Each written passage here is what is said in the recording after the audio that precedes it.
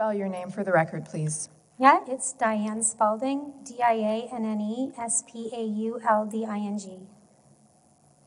Do you promise to tell the truth today? I do. I understand that you suffered a vaccine injury. Can you tell us what those injuries were?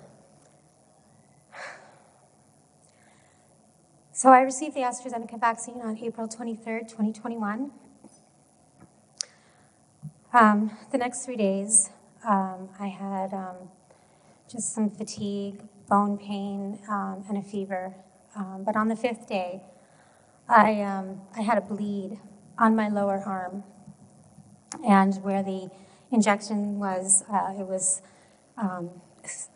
a lot of swelling and redness and a rash.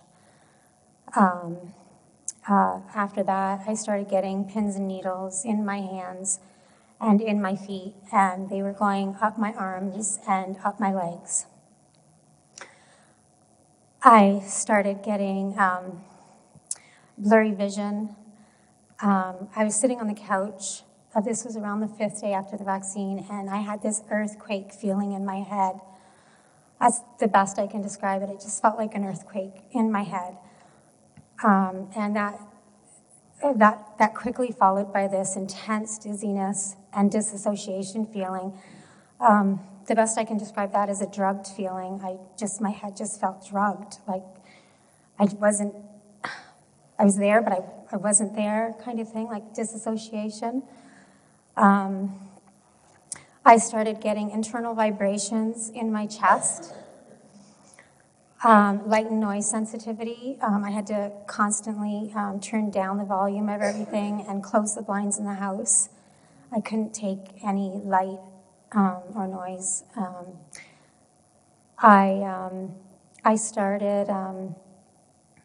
I started getting very fatigued. I actually spent 2 months in bed.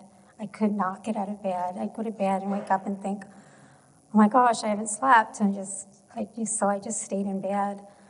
I started getting bruising all over my body, head to toe bruising, and petechiae, which are little small blood dots. We have some photos, so skin. We'll walk you through the photos. Just one moment.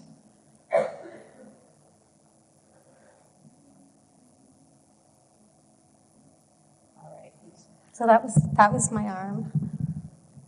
And that was the injection site, correct? That's correct. Okay.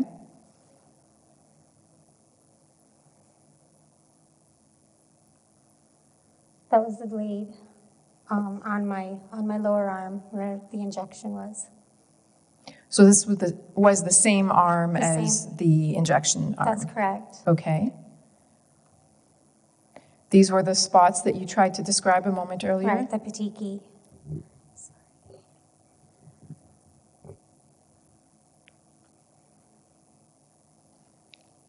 Is this some bruising?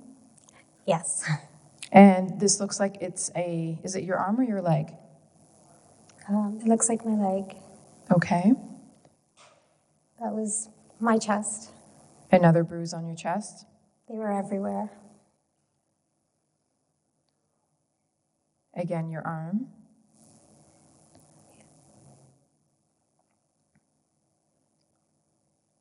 And this is obviously a finger. What happened to your finger?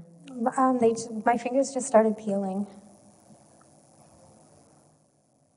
Was there pain that went with this bruising and peeling? No, not really. No, I mean, I would just wake up in the morning and look at my body, and it would just be full of bruising. Again, some bruising, and it looks like there's a raw patch there. Can you describe that for us? Yeah, probably like an eczema or something. Yeah. Did you ever have bruising or eczema like this before the injections?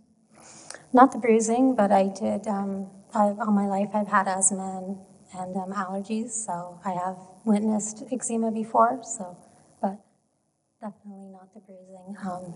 Yeah, I don't know what that was. A rash. Okay, thank you.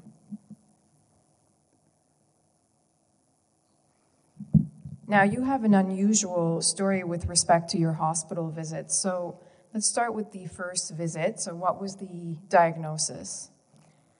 So the first visit was when I had the bleed on my lower arm. And of course, I had heard on the news about the AstraZeneca cases causing VIT, vaccine-induced thrombocytopenia. So I was quite concerned about that, thinking that I may have that. So I went to the ER. And the first thing they said is, wow, you've had quite the response to the vaccine. That's a good thing. And that was about it for that first visit. At what point were you diagnosed with anxiety? So that would have been my third visit.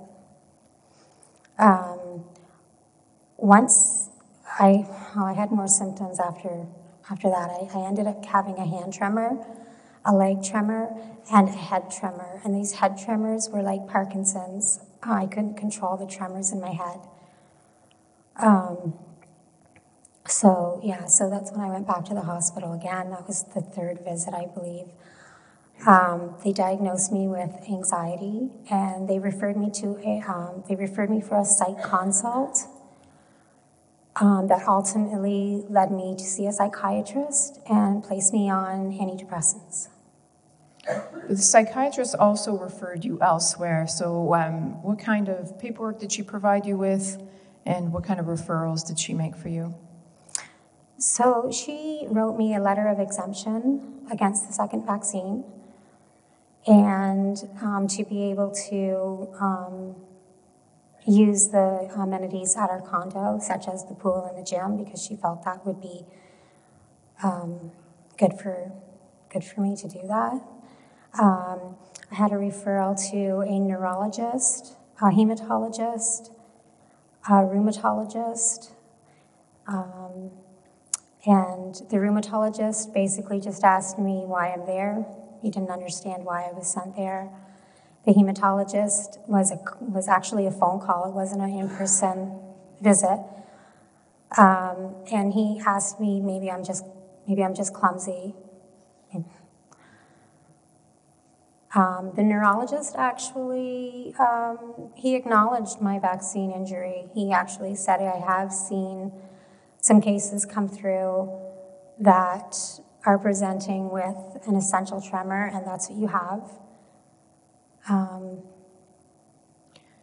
So you saw all those specialists in summer 2021, correct? That's correct. Okay. And ultimately, you submitted an adverse event form. Yes, I did. Did you receive any responses to that? I was told to go and get the second vaccine. Despite the exemption that you received from the psychiatrist, was it? That's correct. The Toronto Public Health suggested that I get the second vaccine. Now, what happened in January 2023? And this is what makes your story quite different. You received a call from Mount Sinai Hospital? I did. I complained to the Human Resources at Mount Sinai Hospital for the treatment that I had received for the anxiety diagnosis that ultimately put me on antidepressants, and I had to wean myself off of them. They actually called me. That was in the fall. So I actually got a call in January from them with an apology, saying, we apologize for the way that you were treated and the way we handled the situation, given the anxiety diagnosis. And I understand they also told you that they had a board meeting about you. Is that right? That's what he said. Yeah. Did you get a sense of whether there were many cases discussed, or he just mentioned that you were part of this, or you were discussed in this board meeting? Yeah, no, he didn't mention anything about other people, just me. Despite the apology, were you successful in getting helpful conventional care? not from them. I lost my family physician over this because when she received the report from the hospital saying I had anxiety, she yelled at me and said, "Dianne, you have anxiety," and she hung up. So I lost my family physician over that.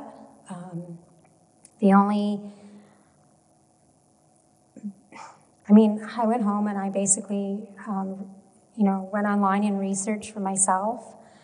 I found a lot of Facebook support groups with a lot of thousands and thousands just like me with the same similar symptoms. And that's where I found the FLCCC. And I found a local doctor here in Toronto that prescribed me ivermectin. And that's when I finally turned a corner. I was able to get out of bed. My tremors went away. My internal vibrations went away. So that was about the only successful care that I received. I understand the bruising and the bleeding remains a problem, right? That's correct. Yeah, the bruising, the blood dots. They seem to come out after a busy day, like if I'm being active at all. And the disassociation in my head, the fogginess, the brain fog, it just never went away. It's still there. Thank you. We'll see if the commissioners have any questions for you. I would just like to end my testimony with a quote. Dr. Zelenko, he said that he wanted the epitome of truthful messaging, that he wanted the truth like a mantra propagated. And that's why I'm here today. To be seen, to be heard, to be believed. The gaslighting, it has to stop. It's been really difficult.